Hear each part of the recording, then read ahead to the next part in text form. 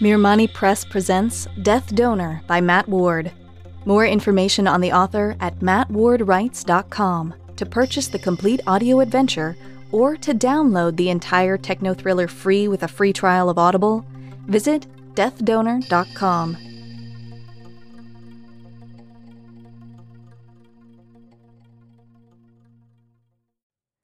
Sam. Darren, call me. Where was he? He wasn't at home, hadn't shown for work, or messaged me in hours. Deep breath. This was his way of dealing with things. It made it hard, us being so different, and war didn't compare. I contemplated the half-empty Jack on the cluttered coffee table. Maybe later. My stomach was sloshing. Hungry, too. Trudging into the kitchen, I opened the creaking fridge and grabbed eggs, activating the news in the background. Malia loved eggs. Protesters hijacked another body disposal truck outside DDI's headquarters. Click. Only 6 months to become certified. No thanks. Not another career in plumbing infomercial. Everyone shits doesn't mean I want to deal with it. Actually, play podcasts. NPR's A History of War continued where I'd left off, the U.S.-Mexico border crisis. Following actions of the Trump administration, relations soured as rising global temperatures demanded ever greater cooperation, an influx of refugees and migrant workers. Cracking the eggs in the olive oil-coated scratcher, I turned on the old induction burner. I was feeling Old Faithful when a high-priority notification buzzed. Now what? An email. Account deposit notification, $27,000. Damn Nigerian princes. Delete. Wait. It was from sales@ddi.com. A bonus? Bullshit. Choking, I sat. That was more money than we'd had since Darren's mom dumped her shit on us. I paused to reread the subject before opening it. Account deposit notification, $27,000. We have received the following transfer. Item number 364718491. Amount $27,000. From Defying Death Industries Incorporated. Fee 5 cents. Receive date 05/28/2055. Service same day. No notes? No explanation? I forwarded it to Darren. Know what this is about? I mean, I'd take it, but... Wait, what was that smell? The eggs were burning. Ethan. Still no Jones? It had been a week. Did she need more time? There were plenty of vetted bodyguards out there, men, too. I'd have to talk to Vlad about a replacement, or maybe he knew something I didn't. I leaned back in the Tutankhamun recliner at the head of the Egyptian table and took a strawberry ketone sip as the holograms of the board watched Omar outline what happened. Good news is, no one died. Thank God. I loved a good religious pun. And we got Fox and CNN to pull their coverage. Their leadership are DDI subscribers, so we upped their spots in the queue. People were so easy. We have a PR nightmare on our hands. Garrett, our crafty-eyed head of PR with the Roman nose, said. What sparked the outburst? Was this organic or spurred by SLI or someone else? That was the question, but no one had answers. Come on, people, I snapped. Find out. Garrett, talk to CI after this. Find out what counter-intel knows. Were there rumblings? Any dark web contracts or hacks out there? We need a report and recommendation by this time tomorrow. What was I paying these idiots for? He agreed, and the meeting wrapped, everyone scrambling to protect the stock. And no one had more vested in this than me, over $250 billion company and a majority super voting shares. But the mission was what really mattered. I'd promised myself after Bobby. Everyone filed out as Vlad entered. Speak of the devil. I wanted to talk to you. Sir, we may have a problem. It's Jones. I sat back in my cushioned chair. Couldn't this wait? Tell me. Vlad swallowed. Shit, he was always unflappable. What? Her husband, he was processed, he said. Oh, fuck. You're kidding. Vlad shook his head. Yesterday. Oh boy, I hadn't factored for that. That made things interesting. Did they need the money that bad? The big Russian shrugged. Not my job. Just thought I'd tell you. Damn it, Jones. She'd had been with me for ages. Were there gambling debts or something? I'll talk to her. Vlad left, and as usual, I was forced to do damage control after hitting the weights and sauna. The sun god, Ra, gave me a knowing look as I exited the Egyptian room. He was a god. He knew the feeling. Sam. No. What do you mean he was processed? My knees crumbled on Ethan's couch in the middle of his uncaring living room as words tumbled out, mind reeling. A donor? Impossible. No. I was going to be sick. Ethan nodded, sighing. Damn it, how could that prick be so relaxed about all this? I closed my eyes and took a deep breath, still half drunk from when DDI's limo picked me up an hour earlier. Darren's dead? I asked. There must be some mistake. Was this one of those punked shows or a bad VR sim? I'd kill him. I'd fucking kill him. Ethan leaned back in his rocker. Yes, but he also gave someone else the gift of, I don't give a flipping dick's ass about someone else's life extension. I swallowed hard. First Malia and now Darren? This wasn't happening. It couldn't. My stomach spasmed. Ethan reached over and put his hand on my shoulder. I smacked it away. He sighed. I know, Jones. Look, it was a mistake. He never should have been processed, but he did volunteer. And that was supposed to make things better? How about this? He added. We'll take 20 years off your death insurance wait period and add you to the company policy now. It'll be like he gave his life to save yours. I didn't reply. Did he think he could buy me off? Extend a life not worth living? The arrogant prick. Why not just kill me? It'd be more humane. And it's not like Darren and Malia's policies mattered anymore. If anything, he'd come out on top. He always did. Ethan rose like a coward, eyes flicking to Boris in the hallway. I've got a phone call. Any excuse to leave. The soldier in me took over.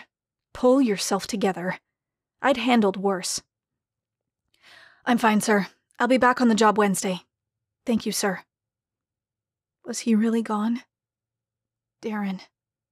My lips quavered. No, I was fine. I had to be. Ethan sighed, relief crossing his face as he darted away. I sat for who knows how long, head in my shaking hands, as around me, life continued, and Maria yelled something to the automatic oven. Seemed unreal. 2 lives, $27,000, and 5 extra years for me. Was this a joke? What if I just killed myself? I had the gun. I wasn't some handbag bitch that needed pills. But Lieutenant Croders would chew my ass out. Never give up! Never surrender! I was a soldier, damn it. I was a soldier. Ethan's limo drove my lifeless body home, playing cheering music with flowery scents as we raced through the crowded city. As if AI-derived neurocues would make things better. The alcohol wore off, my mind brewed. The system was corrupt. Everything was fucked. I worked for a freaking life extension company, and my husband's life hadn't been saved, but stolen. My daughter, too. All so some rich dickhead could go on accruing interest, enjoying life and banging underage girls. No one cared. No one said anything. Politicians, boob-jobbed blondes, CEOs. Everyone was in on it. Everyone with means, anyways. Was this my red pill moment, drenched in alcohol, half dead in this fancy-ass limo? Why was I here? If I was a failure as a mother, as a wife, why be born at all? We pulled up to our little house. My little house now, I guess. I dragged myself to the door. Inside, I headed to drown my sorrows, reaching for the latest bottle. What did it matter? No, they deserved better than this. My hand stopped trembling and I grabbed the cheap rum. Popped the cork, I walked to the window by the sink. My reflection was terrible. Bloodshot, hair a mess, days-old mascara blurred. Peering down the throat of the bottle, a convulsing wave of grief shook me. Damn it! I smashed the glass cabinet that held our cups, fragments scattering everywhere. Crystal shards in the sink glittered with sunlight as the blood dripped from my fist. Squeezing the bottle, crimson fell, blood and booze mixing as I dumped the poison with a satisfying gurgle. I collapsed to the floor, anger and grief racking me in convulsions. It hurt so much I could scream. Tears came. No more emotions, not that. It was too painful to feel. Better to feel nothing, or be dead. Dead. They'd killed them so they could live. No more feeling sorry for myself. I was done being a victim. My rage needed a target. One way or another, someone was going to pay. An eye for a fucking eye. Mama Bear was back. Revenge would be sweet. 7 a.m. sharp, I pulled into the compound. Quentin, the new guy on the team, straight out of SEALs, and with the scars to prove it, did a double take at my blood-red lips. "Looking good, Jones." A quick scan for explosives or biochemical weapons, and I was in, 30 minutes early, and that was after hitting the weights and showering. I checked in with Vlad in his command center. Must be nice having a place on site, what with the facilities and chefs, the good life. He was in the middle of a pod-shaped area, eyes darting between permanent monitors on the walls and invisible screens on his AR lenses. How he could take it all in was beyond me. "You're back, Jones." He raised an eyebrow. "Felt good," I lied, ready to get back. "Bullshit," Vlad said. "You were fuck all and needed a healthier way to drown the pain. I get it. But if you're back, you better freaking be back. Can't afford any F-ups." "I'm good, boss. I'm back," I said with forced confidence. He gave me the Stalin eye, sizing me up without an ounce of perv before nodding his approval. "Upstairs, sub-basement 1. Get on it." I left at a trot. Ethan was on the phone when I found him, in the Machu Picchu room, pacing. "We'd love to have you here, Senator." He held up a finger, and I was distracted by the Incan ruins lining the walls, table a designer's dream with steeped levels and everything. "Think about it. It'll be the party of a generation, and would be a shame." The call ended, and Ethan looked my way. "Perfect. Things are coming together. Oh, Jones, you're back. Is it Wednesday already?" Waiting until Wednesday would have killed me, alone in that dinky memorial to happier times. "Was ready to be back, sir," I said. "A party?" The billionaire smiled. "It pays to have friends in high places." Mike.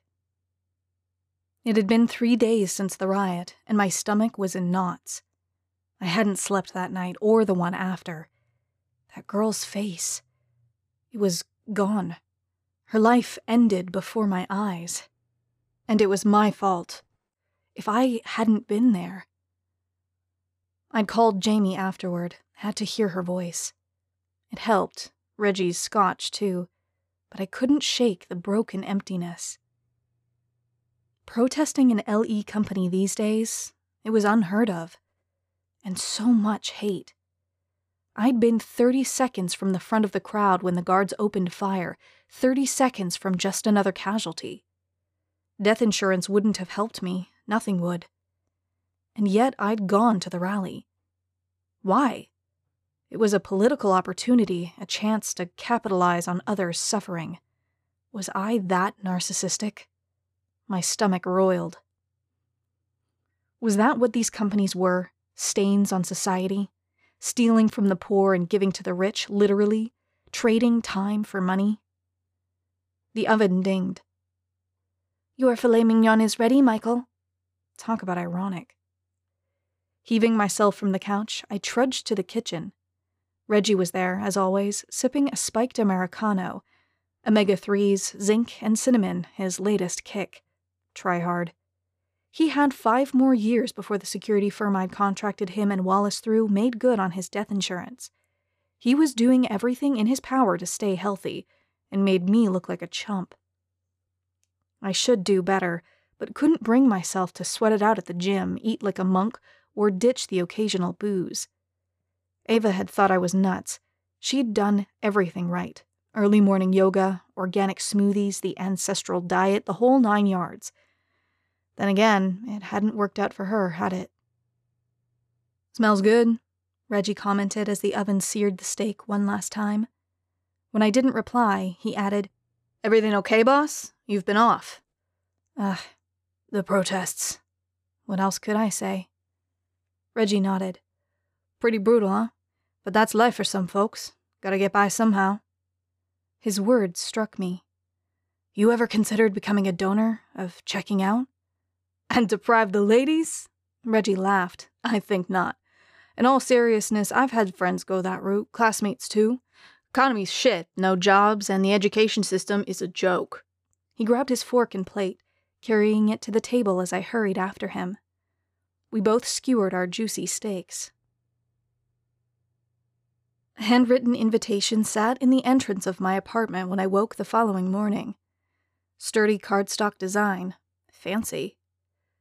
"You're cordially invited to DDI's Midsummer Fest. Join us for the party of the decade. June 21st, 2055, 7 p.m. to midnight. The Anderson Estate, 007 Anderson Drive, Marietta, Georgia." Interesting. Somebody was full of themselves. I checked my calendar and shuffled a few minor appointments. Georgia's Attorney General, the Enhanced Meat Lobby, and RSVP'd at once. Normally, swanky corporate donors were a drag, but a DDI party. Ethan Anderson had a reputation. Oh yes, he did. Sam.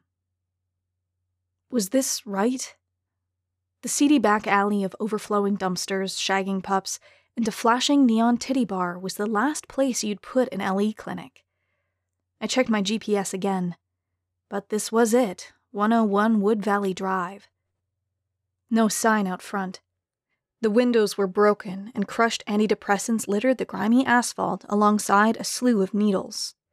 The old-fashioned handle creaked when it opened, a dark split-level wooden staircase greeting me. I chose up, never one for dungeons after Saudi, and made my way as my pulse quickened. Cobwebs lined the grimy windows and chipped white walls. A light flickered, and I reached for my gun. This was stupid. There was no chance in— Shit! What was that? Footsteps. A door opened, and I retreated. "Follow me, sir. This way. The doctor will see you." Footsteps faded into the distance above me. The doctor? In this shithole? I waited, holding my breath, before resuming my silent climb. Was this it? At the landing, I slid against the wall and peered in. The place was empty, but spotless, bright halogen lights illuminating the white tile floor, lazy boys in the far corner, and an automated reception desk dominating the middle of the room. This was Health Services Unlimited, HSU, the clinic that robbed me of my baby girl? Are you kidding? Deep breath. This might be my one chance.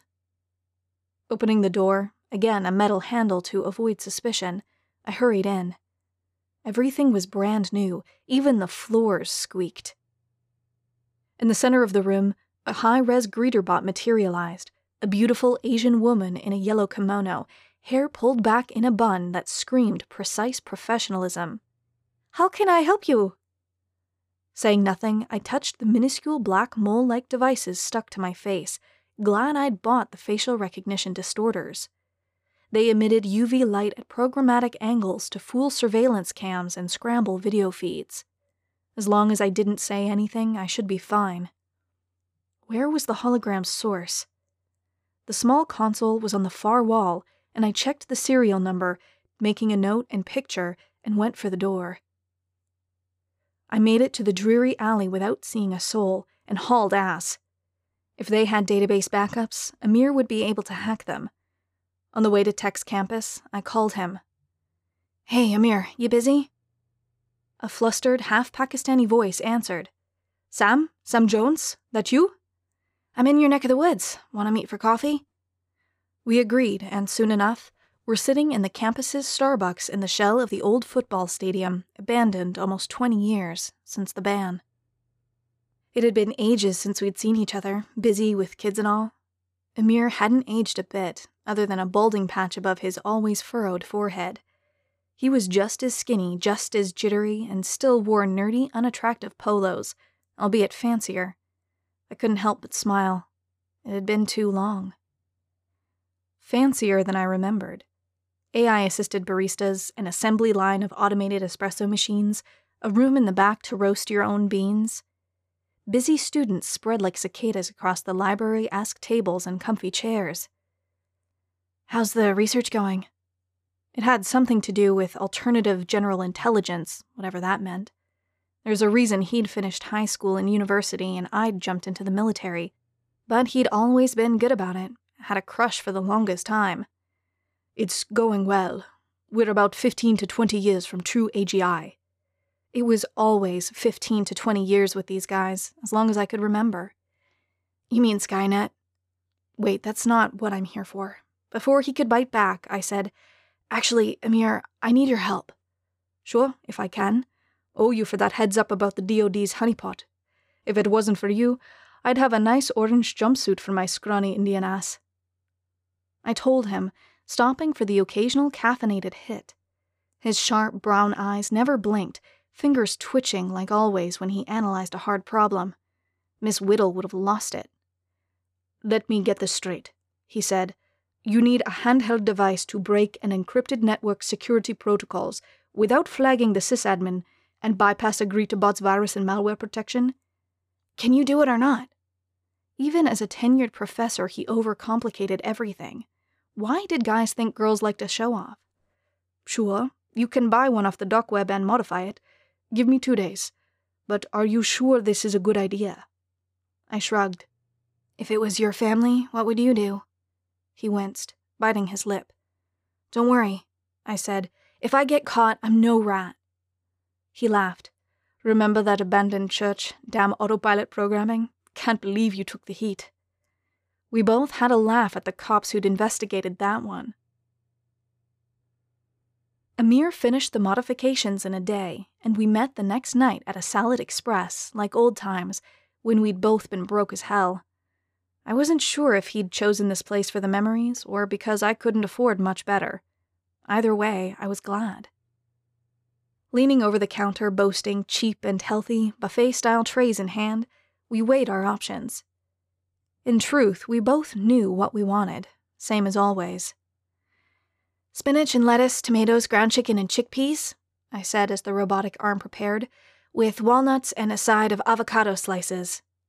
My reusable tray was loaded and ready before the words left my mouth, facial recognition pulling my order history. Amir stepped forward, but the robot was slower this time, waiting for his order. In essence, a Caesar salad with mutton, no croutons, and 3 layers of onions. It was disgusting. Food in hand, we grabbed an empty plastic table under the cartoon carrot mascot and sat with a squeak, opening our trays. He slid the circular device to me under the table, and I dropped it in my bag before touching my food. I was starving. "It's been forever. We should toast." He lifted his lemon-flavored water, he hadn't gotten the memo on artificial sweeteners, and said, "To old friends, good health, and better times." "And to mischief and mayhem," I added with a smirk. He flushed, and we ate. Talk turned to his family. It's been hard on Emily and her auntie. Her grandma is stubborn as an ass, and her mind's been set ever since Emily's grandpa died. Now she's refusing treatment, says she's done with LE and ready to expire, to meet her Kurt in heaven. Really believes all that. Says she's seen the world and had her ride. How selfish, right? So that's why he was looking so good. They can afford it? How old is she? Amir smiled. I got lucky, married into it. Both her parents came from money. Her dad's side is in pharma, and her mom's cheap outsourced coders. She's 102 and had 3 treatments, but tests say she's got 6 to 12 months. Emily's worried about how the kids will react, great-grandma dying and all. I was speechless. It was so far outside my reality. Did he expect sympathy? Isn't that her right? Amir winced like I'd slapped him. I mean, I guess, but dying? It's not like money is an issue. With nothing to say, I changed subjects. Any big plans coming up? We're doing the Nordics in 2 weeks for Midsummer's Eve, then 10 days in Buenos Aires and a tour of the Alps and Central Europe in late fall. It's beautiful that time of year, and the kids haven't been yet. You only live once, right? Yes, I do. That was a ton of vacation time, not to mention the flights. What about work? He shrugged. The job's more of a passion. We have a handful of rental properties and money in the markets. He'd moved up in the world. Conversation turned to me, and things got more awkward. Our lives had diverged, and the more I learned, the larger the chasm grew. What happened to 2 broke kids hustling for a hamburger? It was like the world had left me behind. Or at least Amir had. I had a big night ahead of me. After this shift, I'd find Malia's killer. Ethan was in the middle of an intense rowing workout, pushing himself against the simulator as Boris roared encouragement. Standing in the corner of the gym, hands behind my back, I checked the doorways again. It had been 3 days since Amir gave me the device, but with Ethan's party preparations, I'd been too busy to do much. Sounded like there was an announcement coming, but I hadn't the slightest idea. And Ethan being Ethan, he wasn't saying. During the last sprint, magnetic rower screaming as Ethan's legs fired, shirtless back muscles exploding with force, he stopped, tapping his temple. He never cut training short. Never. Must be important. I caught myself listening. His eyes darkened as he rose. Lee, is that you? You bastard. A pause, listening. You poached our top scientist. He had a non-compete. Ethan's eyes blazed into SLI's president. Screw you, son. I'll see you in court. And yes, we've got connections to try your ass in China. He signed off and slammed the 100-pound heavy bag, display panel registering 1350 psi, not far off a competitive heavyweight. If that's how he wants to play, fine.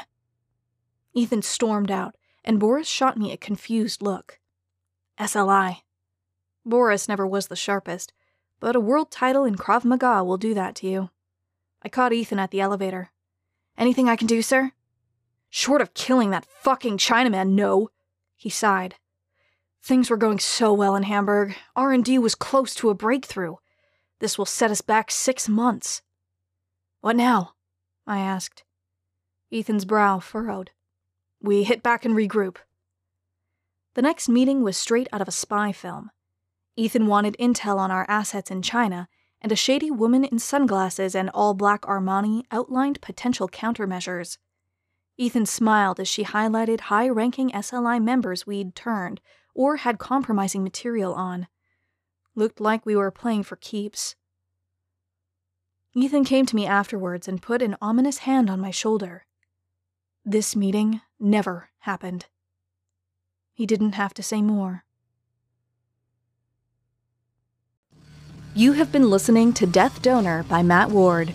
For more information, to purchase the complete audio adventure, or to download the entire techno thriller free with a free trial of Audible, visit deathdonor.com.